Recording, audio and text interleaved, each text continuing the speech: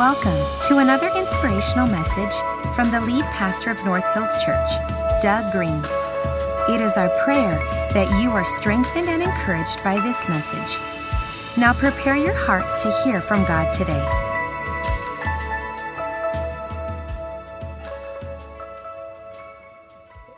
Brenda is in Missouri. Guess why she's in Missouri? Because little Zaya is 7 months old and needs a grandmother.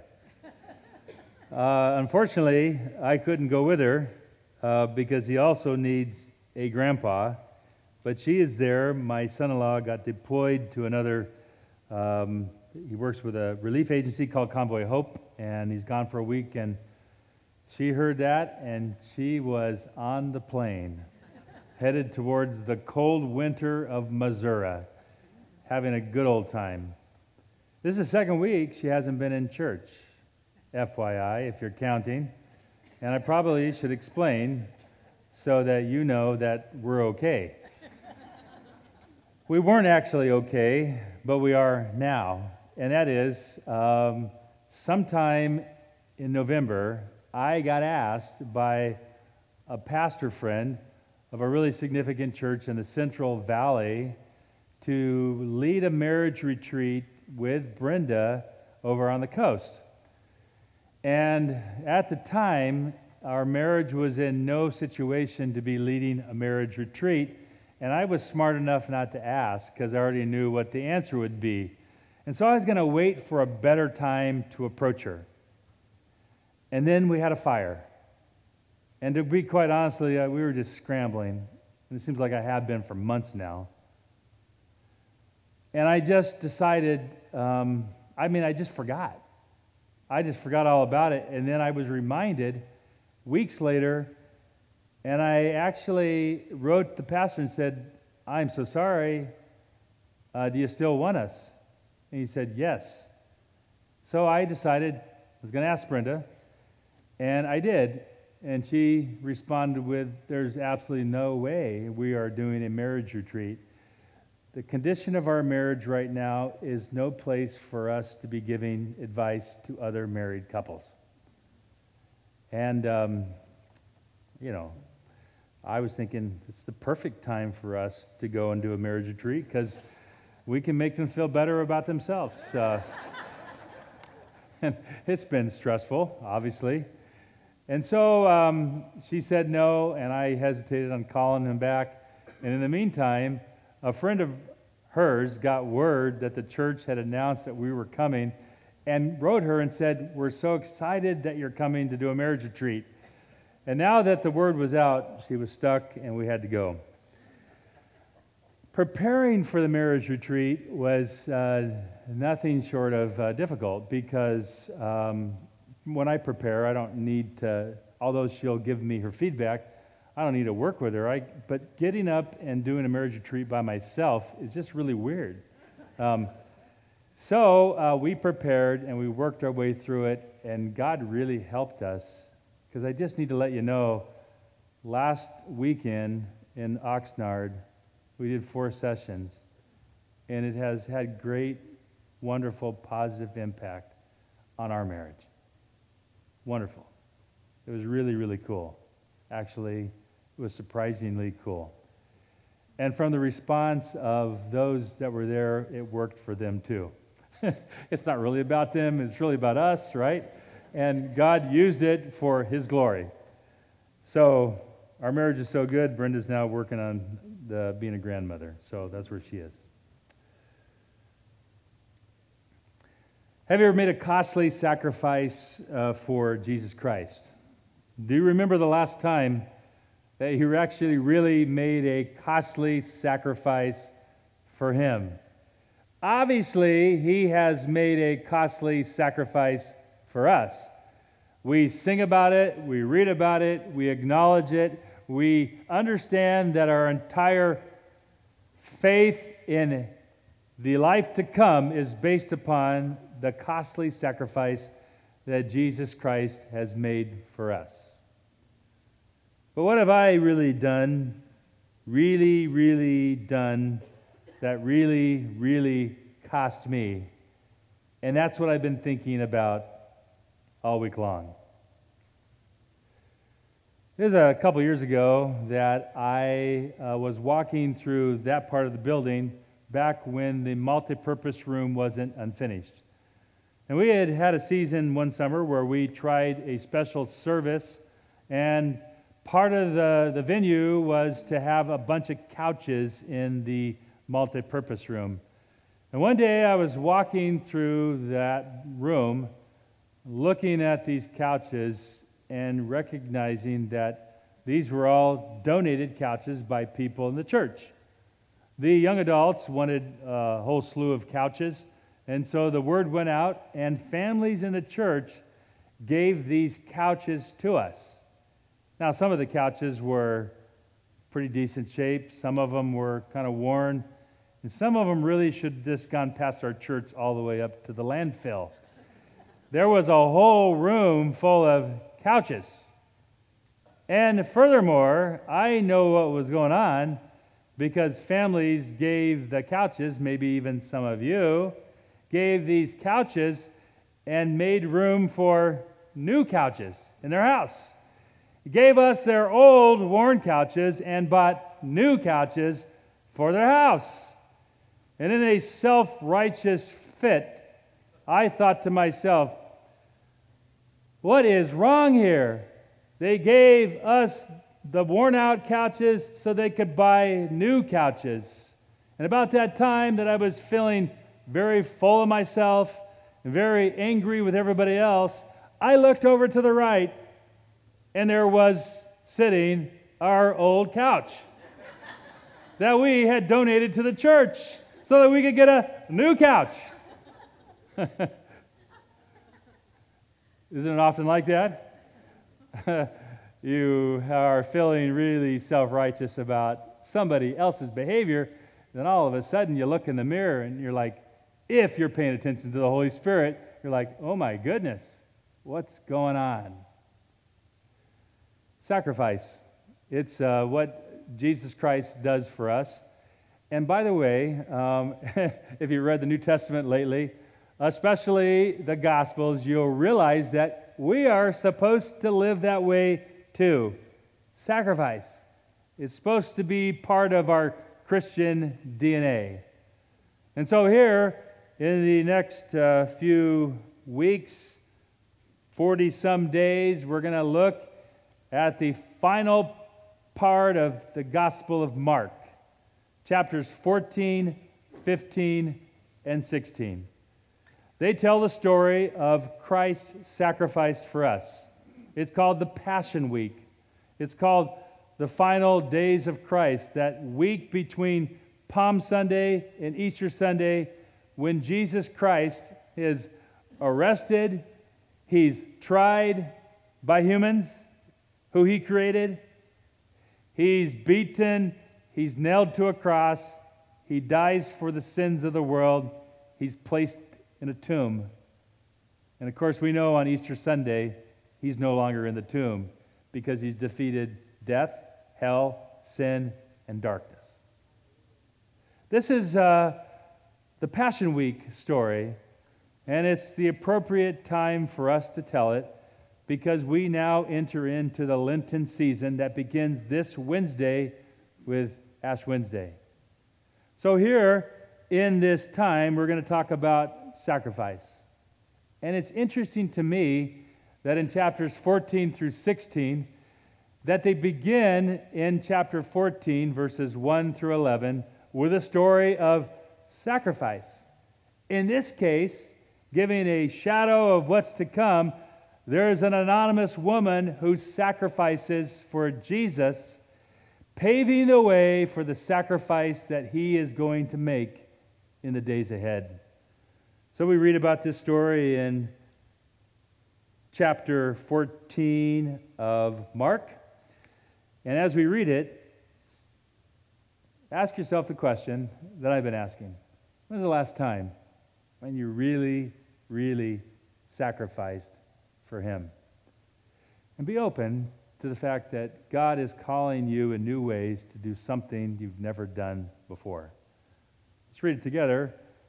chapter 14, starting in verse 1. Now the Passover and the festival of unleavened bread were only 2 days away.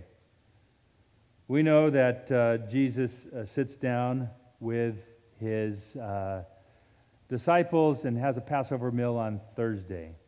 So you're looking at how they number here. It could be either Tuesday or Wednesday. And they're in Jerusalem. And in this setting, the chief priests and the teachers of the law were scheming to arrest Jesus secretly and kill him. But not during the festival, they said, or the people may riot. While he was in Bethany, reclining at the table in the home of Simon the leper, Bethany, a suburb of Jerusalem, where Jesus was obviously spending the night during that final week of life. He's here at the home of Simon, who probably was at one time a leper. The name has stuck as he's hosting this meal, as Jesus reclines at the dinner table. There's a woman who comes with an alabaster jar of very expensive perfume made of pure nard. She broke the jar and poured the perfume on his head. Some of those present were saying indignantly to one another, "Why this waste of perfume? It could have been sold for more than a year's wages and the money given to the poor." In some translations, verse 5 is, it could have been sold for more than 300 denarii, a year's wages, and the money given to the poor. And they rebuked her harshly. "Leave her alone," said Jesus. "Why are you bothering her? She has done a beautiful thing to me. The poor you will always have with you, and you can help them any time you want, but you will not always have me. She did what she could. She poured perfume on my body beforehand to prepare for my burial. Truly, I tell you, whenever the gospel is preached throughout the world, what she has done will be also told in memory of her." Then Judas Iscariot, one of the 12, went to the chief priests to betray Jesus to them. They were delighted to hear him. They were delighted to hear this and promised to give him money. So he watched for an opportunity to hand him over. Here we have a story of sacrifice, and it's arranged in a unique kind of way. Check this out. It is arranged in the way that Mark has been in the habit of arranging things all throughout the first 13 chapters. So this should come as no surprise to you in chapter 14. 5 paragraphs are written in this passage, and in the first paragraph you have what is a bad example. The story of the religious leadership looking for a way to kill Jesus secretly. And then, in the last paragraph, you have another bad example. Judas Iscariot looking for a way to betray Jesus. So you have in this passage, then, what you might call a sandwich.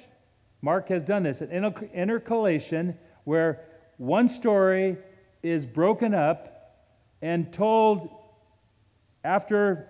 In between, there's another story that's told, so that the top and the bottom could just be one story, then you can go to the next story. Instead, Mark breaks it up in half and tells a story in between, and in so doing, he brings emphasis to the story on the outside, the sandwiches, if you will, and brings emphasis to the story in the middle.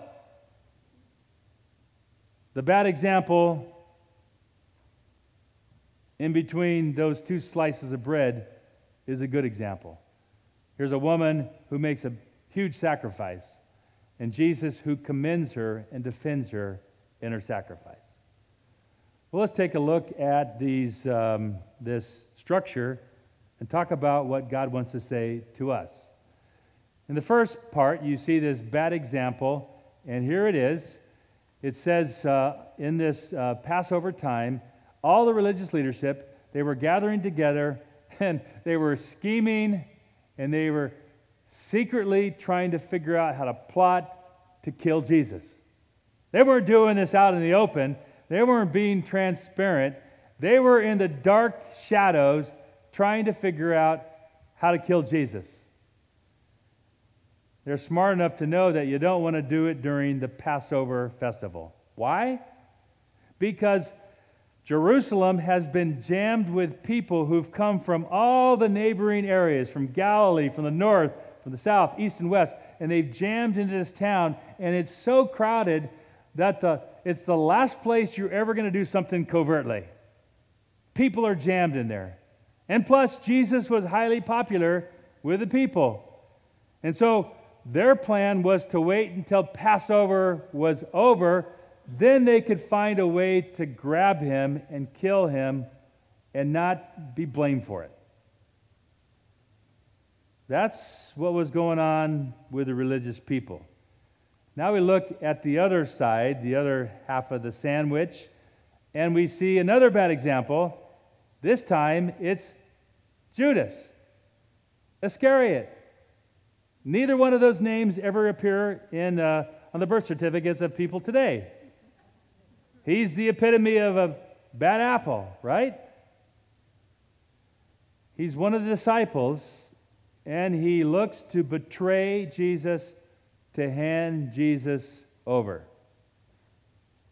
Find this interesting, and the question is, why? Why does a guy who's just spent 3 years being discipled by Jesus turn so wrong? Could it be, obvious answer people say is, he did it for money. Money. Well, yeah, but there's got to be something more than that.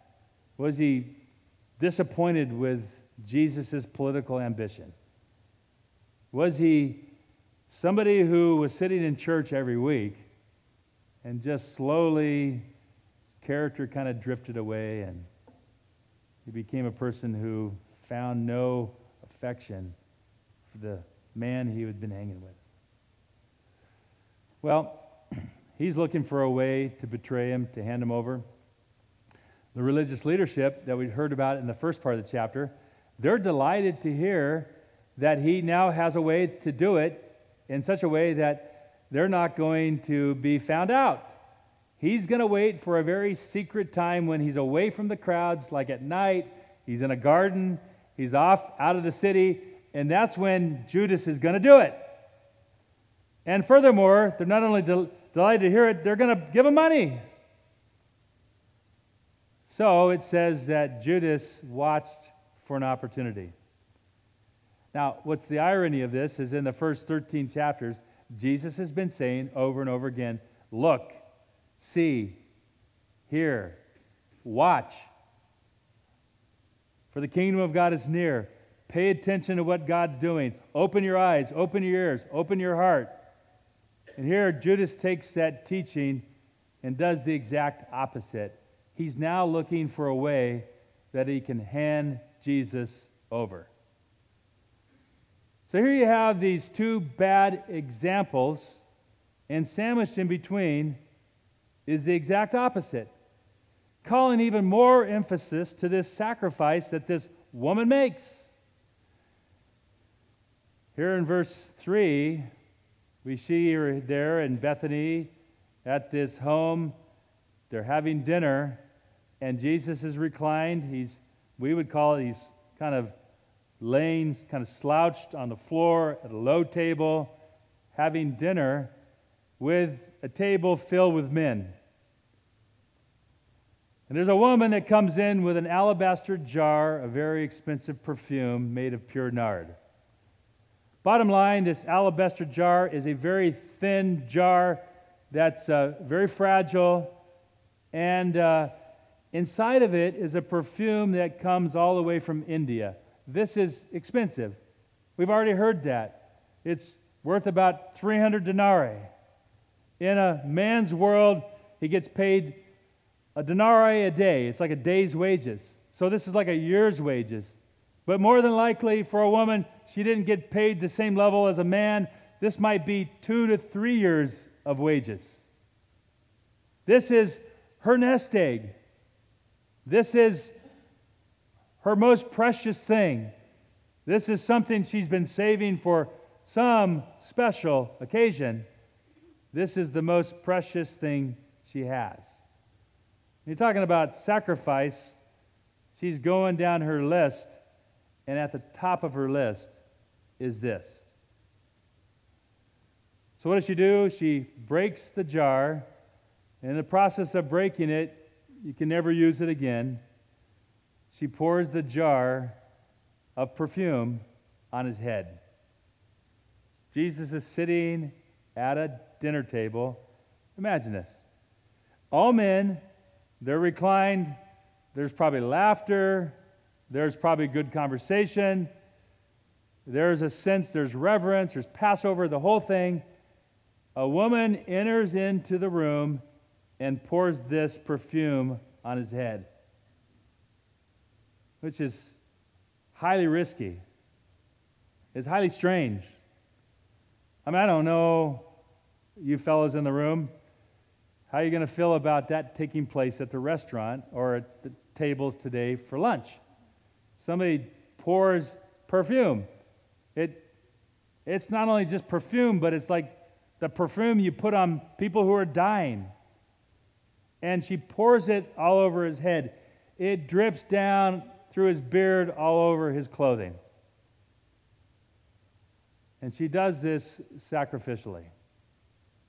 Well, what does Jesus do? Jesus, in this sandwich in the middle, he commends her. He defends her. Check this out. He says, she has done a beautiful thing to me. Imagine the heartbeat of this woman who's just done this very risky thing, thinking, oh my goodness, did I make a mistake? And Jesus says, hey, what you just did was really cool. It's beautiful. You did what you could. You poured perfume on my body beforehand to prepare me for my burial, which is probably not what anybody was expecting him to say. You're what? Even though he's been talking about how he's going to go to a cross and how he's going to die, nobody really quite gets it. But for some reason, this woman, out of obedience, God's prompting her to do something risky, she's actually the one who puts the perfume on Jesus that he'll carry with him to the tomb. I thought about this because there's no taking it back. In that world, in the shortness of time, in just a few days, he's going to get arrested, he's going to be tried, he's going to be beaten. And through all of those things, whether he's standing in front of the chief priest, whether he's in front of Pilate, where he goes to the cross, to the beatings, to the tomb, he smells like this perfume. He takes it everywhere for the rest of the week. It's huge what she does. Jesus allows her to prepare him in the way that you prepared a body that you placed in a tomb. He's still alive, and he's prepared to go into the tomb. And he says what she's done will also be told in memory of her. We don't know her name, but we're still talking about it. Here's a woman who sacrificially gave the best thing she had, and Jesus said, what you've done to worship me is amazing. Wherever the gospel gets preached, they're going to be telling about this woman's sacrifice. All right. Here's the part that's a little harder for us to digest. It's one thing. The bad example of these Jewish leaderships, we don't like them. We never have, right? We've grown up reading the Bible, not liking the people running the show there. None of us have ever, emulated to like Judas. But oddly enough, in this sandwich, in the middle, is another bad example. But it hits a lot closer to home because these are the church people. They're the disciples, and they're not getting it right either. And may God speak to us as we read this paragraph. It says, some of those present, disciples, they were saying indignantly to one another, "Why this waste of perfume? It could have been sold for more than a year's wages and the money given to the poor." In this fit of self-righteousness, they see this bizarre act of devotion and they begin to talk about it in a way that is very self-righteous. We could have taken that money and given it to the poor, as if they care about the poor in a way that is their highest priority. But furthermore, they correct this woman indignantly, and they're angry, they're mad, they're seething. They rebuke her. This verb is it's a continual verb. It's not a one-time rebuke. They're continually rebuking her over and over again, and they're doing it harshly. They're really ganging up on this woman with harsh rebuke. And what does Jesus do to defend her? This is powerful. He says, "Leave her alone. Why are you bothering her?" He didn't say it like that. He says, "Leave her alone. Why are you bothering her?" It's the same way that, remember when disciples tried to get the children away from Jesus? And they said, "You're bothering him." Jesus says, "Don't stop the children from coming to me." He rebukes the disciples then, and he rebukes them now. Leave her alone. Why are you bothering her? The poor you will always have with you, and you can help them anytime you want. That first part of verse 7, the poor you will always have with you, it's a quote from Deuteronomy. God says, the poor you will always have with you, and you are commanded to take care of them.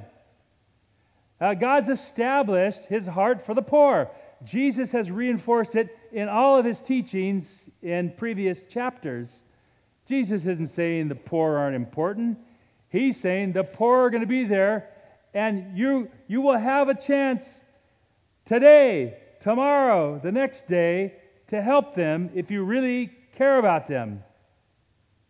Find that interesting, because sometimes the best way to combat a fit of self-righteousness is to say, "Wow, you really care about this issue. I'm looking forward to having you tell me what you're going to do about it right now. Wow, you're really passionate about this. You have a chance now to go do something about it." Because as you know, it's easier to be mad about something and mad about what people aren't doing, but not necessarily ready to do anything yourself. Jesus is calling them on their self-righteousness. He says, but, and very important, last half of verse 7, but you will not always have me. My time is short, and I'm about to do something that's going to change the poor, the rich, everybody in between. I'm about to go to the cross and die for the sins of mankind. And ultimately, the poor need our financial help, but what they really need in a Passover season is they need rescue from the plagues of hell. They need rescue from the sin that holds people in their slavery. And she has prepared me for burial, and she has prepared me to do the work that God has sent me here to do. Her worship, although quite radical, is actually brilliant. And we'll be talking about her and her example for years to come. All right. So here you have it. Risky, kind of bizarre behavior. You got to just imagine perfume, choking perfume, that everywhere you go, it's going to go with you. And it's all over you. It's all the way down, dripping down your back and your front and so forth. It was done in an emotional way. It's over the top. It's extravagant. It's years' worth of money poured out in 1 second. And you can hear the church people saying, you know, the way that she worships is a little over the top. I'm sure glad that I don't move around like that, right? You know, was that really necessary to fall down on the ground and get on your face in a public service like this? Aren't they kind of being way over the top? You mean to tell me that God told you to take your most precious piece of jewelry and to turn it over to be sold so the money can go to a missionary? Are you serious? We just paid for you to go through 4 years of college, and that's hundreds of thousands of dollars that we just invested in you, and you're going to go live among the poor in the third world and help them? What kind of mother and father would let their kids do that? You mean to tell me that God's calling you to do something in your retirement? You mean to tell me that you're really going to do that? Do you realize how disruptive that's going to be to your life?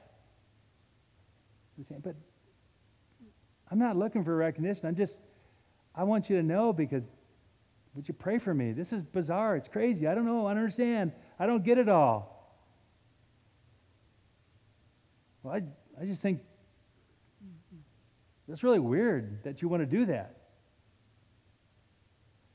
So this week, got the text on Monday that one of our sheepfold moms who's been fighting cancer and struggling and raising the kids. Sheepfold is a ministry that takes women who are battered and abused, gives them refuge in a home with their kids. Often they leave with just what they have, what they're wearing, and provides them a place for them to get back on their feet and to perhaps separate themselves from the abuse that they're enduring. I love the sheepfold. Don't mess with the sheepfold. It's an incredible ministry. And we've had a long 15 plus years of relationship with our church with them. This mom, who's been really sick, got really seriously sick on Monday and has been in the hospital down at UC Irvine for the entire week. And then there came up the thought, what's going to happen with the kids? And lots of people, I'm so delighted that the Holy Spirit is speaking, people are listening, in our church stepped up and said, we'll take them. I'm talking to Brenda, I'm saying, that's like a huge sacrifice and disruption to life. Could we do that? I mean, we have this rental house that we're using for just a few of us, right? Could we do that? And you start counting the cost. And I'm delighted to tell you that there has been a couple who, in their early retirement, has decided to put their plans on hold and to care for these children. To me, that's an equivalent to what this woman did. It's an act of obedience and sacrifice to a Savior who's calling us to live like Him. I don't know what He's calling you to do. I don't know what He's been asking you to do. I don't know how crazy it might sound, but I know that when you prioritize God over your need to be approved by man, you're making a really wise choice. When you do something that's risky, something that's costly, and you really truly believe in And sure, it's going to be emotional. Sure, it's going to be somewhat spontaneous. But I think those are the decisions that on your deathbed you do not regret. When you live extravagantly for God. And I'll be honest, I'm just kind of in this place right now where I'm wondering am I even willing, or what have I done to really extravagantly worship God lately?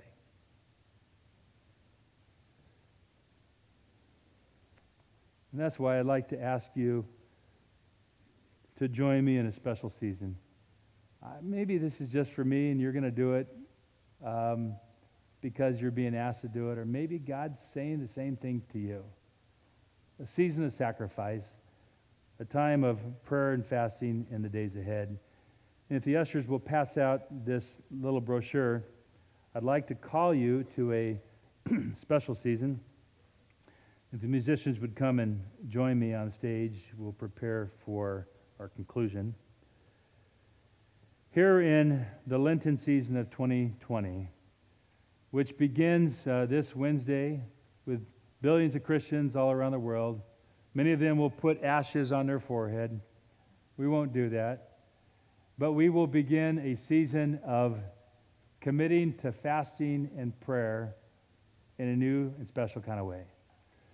This will tell you a lot about it, but essentially the idea of fasting at its best is not about something you're going to gain from God, some way that you're going to use God to lose weight or give up whatever.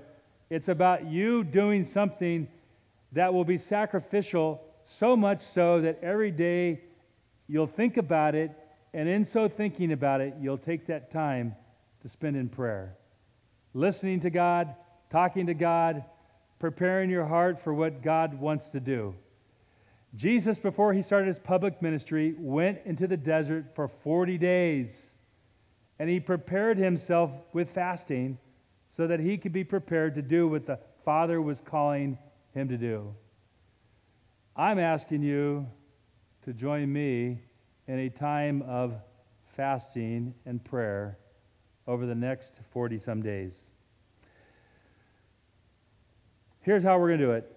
Quite simple. Number one, we're going to ask why. There's a whole list of reasons why that are on the back, 7 reasons why, all kinds of reasons why God might be calling you to a special season. And then once you realize why, you're going to then make the commitment to give up something so that you can be in a place of prayer and fasting. There's all kinds of ways in which you can commit, but ultimately there's a place on the back here where you can make a commit. You put this in your Bible, it just kind of reminds you. You put it in your dash, wherever reminds you of the commitment that you're making to pray and to fast. You don't want to fast without praying, and the fasting that you do will help you remember to pray. And so you commit to doing this, and then you go for it. 40 days. The 40 traditional days of Lent are between Ash Wednesday and it gets broken the day after Easter, the day before Easter, the Saturday before Easter. And during that time period, you're going to go without something that will get your attention and help you to pray. Traditionally, it's food. When your stomach growls because you're missing that meal, it reminds you in that biological clock to take time and just put yourself in a position to hear from God. And finally, this probably should go without saying, anytime you pray, anytime you put yourself in a position to hear from God, you should expect that He's going to talk to you. I don't know what your issues are. It might be a sense that God has got change on the horizon. It might be that you've lost joy. You just don't know Him anymore. It might be for the sake of somebody else who doesn't know Him. I don't know what your issues are. It might be healing. I just want you to know that if we do it together, there's a solidarity that not just we as a community have, but we have with Christians all over the world who are asking these same kinds of questions. I have my reasons why. Quite frankly, I just need God. I just need His presence in ways that will heal some of the junk that's been hovering over me. How's that? And I just think we should expect that God's going to meet us in powerful ways. And by the way, collectively and individually, we need change.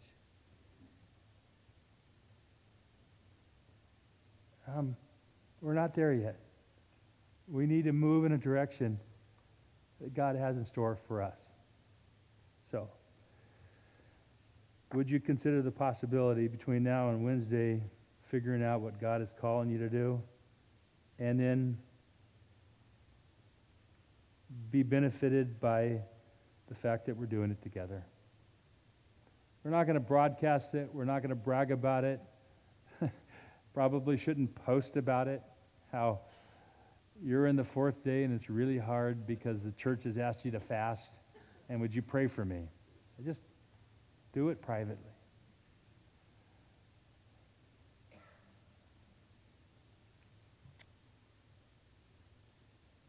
And may our sacrifice be met with the praise and the approval of an almighty God who wants to break through in many of your lives. So close. But I just really think and I expect He's going to do something powerful in many of your situations. And He's going to do it for me too. This concludes our teaching today. We hope that you have been strengthened and encouraged. For more information about North Hills Church, visit www.northhillschurch.us.